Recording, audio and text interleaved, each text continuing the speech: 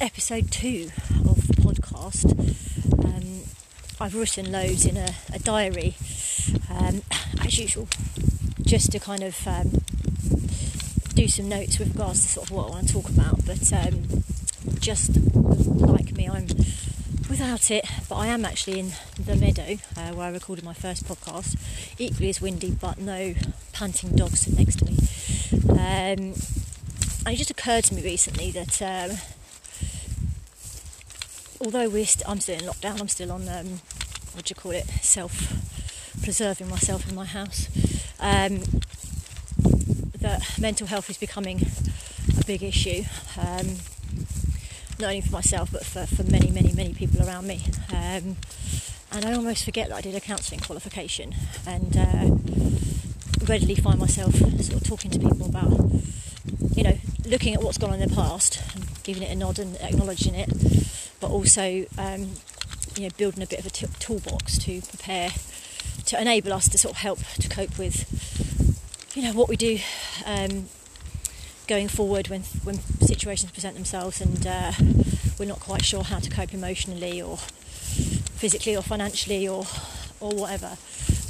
Rupert, sorry, calling my dog. I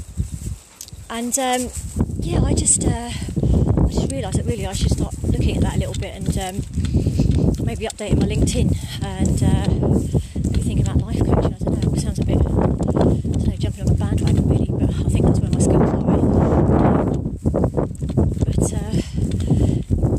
I just kind of, two people I've given advice to just recently, actually, who struggle with anxiety and just don't know where they're going, and certain situations present themselves whereby they get stressed out and worry and panic because someone's name might pop up on a phone where they feel quite anxious, and my real tip there is to they're going to dissolve and sort of fall apart and lay down and cry and stuff, but to really look at where your strengths lie. So one of the people is an engineer, and he's absolutely superb at fixing things, so I kind of put it to him that, okay, so this number goes, this person rings, this number comes up on the phone, you feel awful, you want to get into a duvet, lay down and cry and whatnot, but what would you do if you had a problem with a car? The car was broken, how would you fix it? It's a problem, how are you going to look at it? So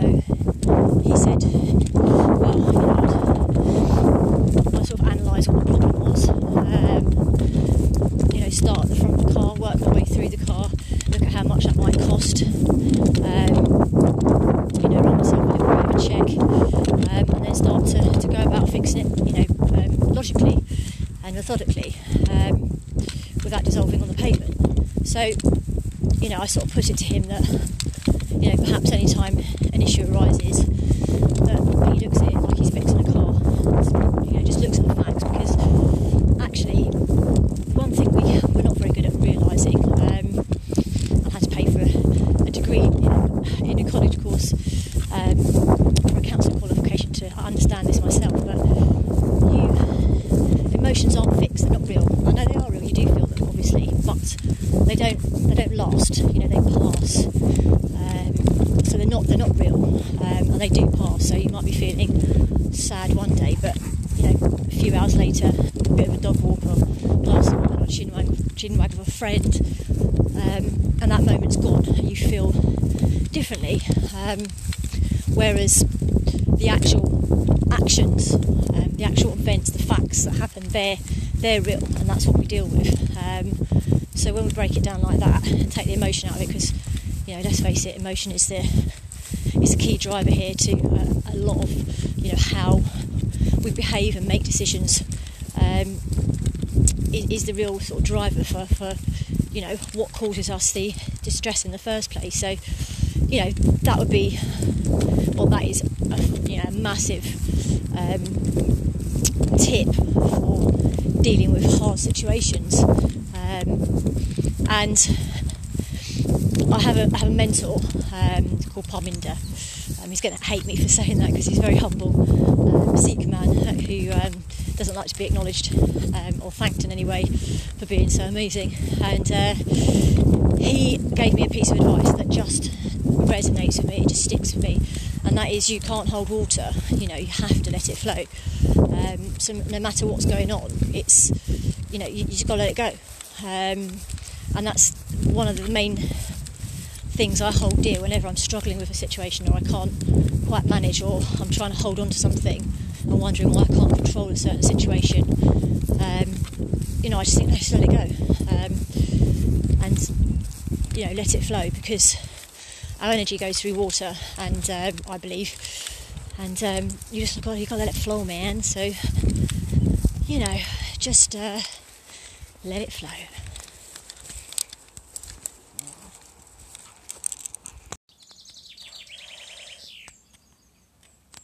So the pan boiling over, this is quite often terrifying. Totally amazing for everyone else, obviously, but it doesn't help them to get their point across. Instead, it encourages other people to dismiss their ranting as hysterical. I think we've all been there, or seen someone accused of that, particularly us women. You see it with sportswomen a lot. Serena Williams did I can't remember, like a ditty on, women losing their temper. So, not compared to McEnroe. It's like people that have complete red mist and using swear words when they don't feel like they're going completely mad. But is that justified? Yeah, I think so. Often people are like, not recognising who they are and they get really, really angry, but it kind of all boils over, and it's like, it could be someone I spoke to recently was, their partner had been cheating on for years, but always maintained that all signs and signals of his affair were her imagination. I've been there. He also managed to persuade her that she was a bit neurotic and that maybe she should see a psychiatrist. Sounds familiar? Because she was obviously paranoid. And finally, she caught him in bed with another woman, and she flew into a wild rage. So yeah, she was angry and she had a right to be so. But it didn't actually help her cause at all to be swamped with his aggression in that way. It upset her a great deal. It did nothing to sort out the situation, except give her fellow and his missus a bit of a shock. But obviously she wanted to get that sorted out. So I guess we can move on to passive anger.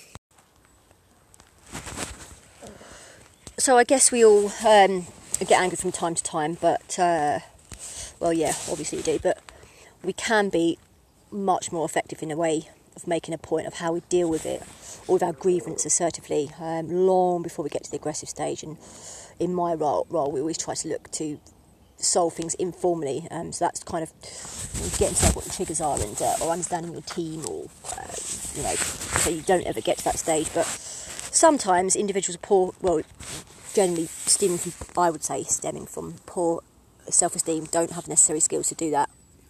And I think I'd like to talk about self-esteem going forward, because it's affected me and my children, and not many people affect us all at some time in our lives.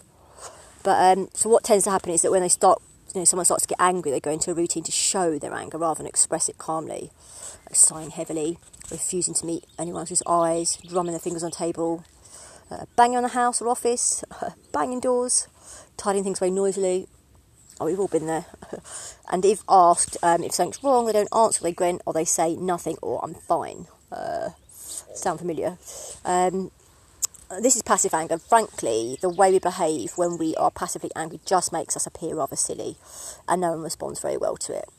I deal with these people on a daily basis. So one of my clients, whose widowed mother dropped down to her home too much. One day her mum rang her. I'll call her. What should we call her? Jerry. She was at work and said, I'll pop round this evening and have a drink and gossip with you. So Jerry sighed heavily down the phone. She started drumming her fingers on the desk, which was a wasted gesture, as her mum couldn't see or hear it.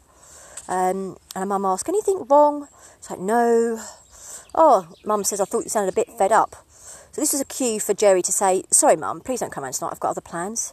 But of course, no, her mum was not going to pick up on that unless it was said very firmly, because she was lonely, and that's the easiest way for her to while away an evening with her daughter.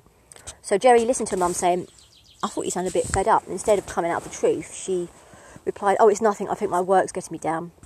So mum then said, oh, well, in that case, I'll cook your meal when I come round, shall I? And then Jerry moaned, but she said nothing, hoping that somehow the situation would just go away. And this just made her more angry. I guess the question is why is it that she can't communicate that with her mum? So, we'll get back to Jerry. So, we've then got, this going on to the situation not going away for poor Jerry. So we look at, following on from aggressive anger, not making your point assertively. You're likely to go into a passive anger phase, just like Jerry did. If no one picks up on your signals during this phase, you will progress to the next stage, which is aggressive anger. And that's exactly what happened to Jerry. By the time her mum turned up at the house that night, armed with groceries, Jerry had worked herself into a right old laugh and could barely be civil to her. After they'd bumped into stuff in the small kitchen a couple of times, Jerry was so angry that she lost her temper with her mum. And, told her she was living her life through her. She storms, "You don't let me have any time to myself. You never seem to think I might want to see my friends. All I wanted was a quiet night, but you wouldn't let me have it. You're selfish, you don't notice when I'm trying to hint that I would do some peace and quiet. You're making me sick." So not surprisingly, her mum was swept up with things and left, banged the door behind her, and didn't speak for over 3 weeks, during which time they're both miserable. And if Jerry had the skills to be assertive in the first place, none of this would have happened. So, I often get accused of being direct, or I'll have a cold of my Facebook if, people aren't contributing to my livelihood, or it's, and I don't make any apologies for that. You're being direct and sort of saying what you mean in the first place, but, putting it, calmly but firmly. People prefer the honesty, I feel. So I think assertive is best. Feel free to challenge me. So, don't be a Jerry. If you don't want to act, you don't intend to act like she does, try to find your voice. Be calm, be pleasant, be firm. Say, "Mum, I'd rather you didn't come over, not tonight. I needed some hours on my own to get some chores done. Can I phone you tomorrow and fix another day?" And you can see that by speaking out early, you can avoid a lot of pain. There's a skill to this, and it will get better with practice, but you have to try to remember to make the point earlier rather than later. You have the right to say no. Take a deep breath before you make your point. Lower the volume of your voice and the pitch of it. What helps me on the phone if I'm dealing with someone who's quite, awful, or I know I'm going to make an awful situation, I tend to try and smile, like physically smile. But yeah, lowering the volume of your voice and the pitch of it. You can do that by thinking of your voice as a long purple velvet ribbon that flows gracefully downward out of your mouth. Or as you speak, imagine your voice following the downward curve of that richly coloured velvet. Think low pitch, think firm, think clear, think low volume. This is so important, particularly if you're female, because it's common for people who don't want to hear what a woman has to say is to accuse her of being shrill or hysterical. It's nearly always men who do this, but some women do it too. So if you do become loud or too high-pitched, this will play into the hands of such individuals. So practice being assertive, not aggressive, and keep your voice low in pitch and low in volume. This does not mean inaudible. When you do, you'll notice that people take you much more seriously. You definitely sound more assertive if you start your sentence with the word I. Controversial, I know, but if you want to make a point assertively, you should make liberal use of the word I. So you'll say, something like, "I'd rather you didn't come round tonight. I need a few hours on my own. I will phone you tomorrow." This is quite an important technique, because when we start to get angry, we often use the word commonly, like you, as in, "You're living my life for me. You don't let me have my own time to myself. You're selfish. You make me sick." These statements beginning with "you" are not likely to achieve your aims with someone feeling angry or put down. They sound aggressive and accusatory. On the whole, individuals on the receiving end of this kind of treatment won't like it. In fact, they'll almost certainly get angry themselves, and you won't achieve what you want. Speak early, speak calm, keep your voice low in volume and pitch, and make the point of using the word I. We're not talking about T, we're talking about I. Sometimes a good row cleans the air. It certainly does. But, having been there and done that, I would not subscribe to that view that a good row clears the air. For many people, aggressive behaviour is upsetting. And when we go into that kind of state, we often dredge up things that we didn't mean. Worse still, we frequently come out with things that are much better left. I think when we're, calmly assertive as opposed to aggressively angry, we can make a point without being destructive, without taking out the other person, like demolishing them, their views, without bringing stuff which is totally irrelevant into the situation. How many times we, held stuff when we've been angry with someone, and then something completely different topples you and everything else comes out. So, having a good row, for me is not about clearing the air. I've been there, done that, and, it's never really ended really well or made me feel any better about the situation. It's quite damaging. So I guess we could talk about giving and taking criticism, but the whole area of criticism is especially difficult for people who have poor self-esteem. So I actually know people who have refused to go for a promotion because a new job would involve them in having to be a boss, having to deal with men and women on their own age, and therefore from time to time having to criticise them. Feedback. Now, I am not saying that everybody should be ambitious or that you're a failure. I'll just put my hood up because I'm cold. If you don't seek promotion. There are always going to be individuals who decide they want a quieter life than being the boss. Oh God, hang on a second, I've got to sort my hood out. Sorry about that little pause. So, being in control, being a boss means sometimes you do have to feed back to people, and it does involve, criticism perhaps.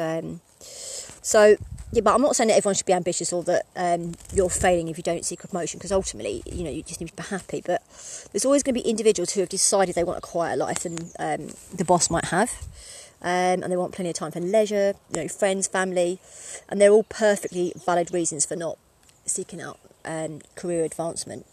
But if you feel you can't apply for a better job simply because you'd be terrified of having to tell people what to do, or having to, I don't like the word reprimand, but, reprimand on one occasion if it demanded it, then that's a pretty balmy reason for holding yourself back, because you can learn how to handle people, and you can certainly learn how to give constructive criticism.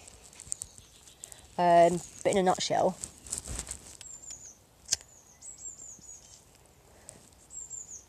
it's the art of good and fair criticism, and to use the assertive skills already outlined, as we've been talking about, speaking using low, pitch, low volume, speaking calmly, and using statements, using the word I. I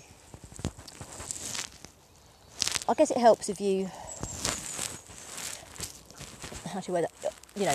preface any criticism by offering some praise first. You might say, Derek, I think you did a marvellous job on last week's report, but I don't feel this one is up to standard. I'd like you to have another go at it, please. And he might not be best pleased, but he's certainly not going to feel too hard done by, and he probably accept that feedback is particularly fair. So things won't go so well if you scream at him in a shrill voice. Derek, you're a lazy such and such. You're a liability. You look a mess. Your stuff is never on time. You're never any good. Do this again and do it right this time. Very autocratic. That kind of treatment is exceptionally alienating. You're not going to get far. And after that, Derek is almost certainly not going to regard you as a boss from hell. Certainly no leader. So, it's... what am I trying to say? It's... you've alienated him. He's going to think you're the boss from hell. And he may well, gather other people to his point of view and do everything he can to make your life difficult. But, that's a rod you're going to make for your own back, and, you learn this through practice. But giving criticism isn't easy in relationships or friendships either. But if you follow the same rules that we've been talking about, it does seem less difficult. It's touchy subject, but your partner's not performing well in bed, you might gently say, I love it when you take your time and struck me gently there, as opposed to saying, I one day getting mad and saying, bloody hell, you're hopeless, this is vanilla, do you know anything about lovemaking? I cannot confirm or deny if those words have ever come out of my mouth, but or if you've got, a housemate, flatmate who likes and wants to keep it, never does their chores, and I've certainly been here. You'll certainly get much further if you tackle the problem assertively. For example, Claire, I need to talk to you. Everyone in this house has to share the chores. I know it's boring, but it's a fact of life. I wonder if we could agree today on a bit of extra help. You could take the food shopping, for example. And in my particular case, I did have 2 flatmates called Claire and Miriana. Miriana the mad, fucking washing machine. And 2 very socially active people, but one of my friends was supposed to wash up and she didn't, and it just went on dirty baths and all the rest of it, but it just got to the point where the other 2 wouldn't say a thing, and I ended up just taking up the washing up, putting it onto her bed. She came in and thought we'd done it, so that all kicked off, but she did get the point, but I didn't feel that great, and it still bothers me today that I dealt with that situation that way, but hey ho, I learned. But if we do nothing, just keep hoping the problem's going to go away, we're going to end up doing all the chores ourselves and hating ourselves, because yet again, allowing someone to use us as a doormat, and that's not on. So, but what about receiving criticism? How do I receive criticism? Yeah, it can be painful, but again, it's how it's shaped, isn't it? And I think, I've equipped myself with skills. I haven't got to where I've got to today without taking a hell of a lot of criticism, receiving falls on parade for my shitty shoes, and not doing a presentation right, and being told that I'll never amount to much because of my dull down my Essex accent, and all sorts, the Essex attachment, so it's been. It's been quite an eye opener, but I think when someone criticises you, you just don't interrupt. You just listen. That's how I've learned to deal with it. So I mean, if we interrupt, we sound immediately rattled. We sound as if we're trying to justify ourselves against all the odds. We're going to start over explaining, getting more high pitched and hysterical. We're back there again, and it just makes the process so much longer. So I think if someone is to criticise you, and you bite back any response, just listen carefully. And when they finish, think for a moment before you speak, and then offer a reply. If there is any basis in the criticism or the feedback, I don't like the word criticism, but accept it and apologise. You're always late for work. Blah blah blah. Why is this? Da-da-da. Actually, yeah, I am. And what can you do to help me to do that? Because I've only just turned 17. I'm used to getting up to go to work later. What have you got any advice for me? And then put your side of your argument to any part of the criticism that you don't agree with, and to be untrue, unreasonable, or unfair. And then thank the person doing the feedback for bringing the subject into the open. I'll give you the chance to explain your side of the story. If there's no truth in the feedback criticism, say, I'm sorry, but there's no truth in that whatsoever. If you firmly don't believe it. But mature, assertive people know that to is human, so they accept that we must accept that we make mistakes. Blimey, I'm 44, I'm still bloody making them. And it's important to be able to accept blame when it's justified, and to be able to apologise, and stay calm and explain that some criticism is unjust. So remember to just be calm, be quiet, firmly spoken, keep to the point, but use statements beginning with I, and don't try to be hard on yourself whenever you're to blame. We learn from our mistakes far more than we learn from things that we already did right. This is how we, this is how we grow. This is how we, reach success. But just because you might be wrong about something, it doesn't mean you're hopeless, unlovable, stupid, or bad. And we've got the right to be wrong. We don't have to have all the answers. And being able to say that to yourself and accept that is, it's quite a big shift in just taking the blame. I suppose it's all about practice really, but I guess if you wanted to be a pianist, you're going to have to practice. If you want to run, you've got to practice. If you want to learn to tap dance, you've got to practice. Sing, you've got to practice. Practice makes perfect, and we do it again and again and again.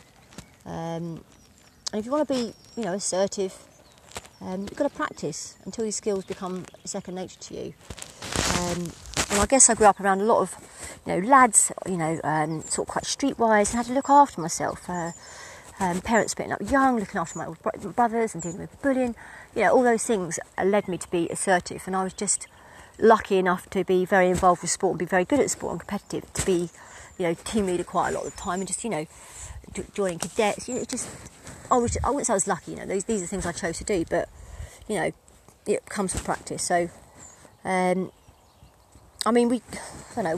can mentally rehearse what we're going to say in any situation, but it's much better when you do it out loud. Just record it into your phone or something, play it back. But just to hear how, diffident you sound or how you over-explain it, and then trying again and again until it becomes so automatic that you won't get it wrong, even if you're nervous. It's a building... excuse me. We're going back to self-esteem really, because it's where it's all stemming from. But to build a good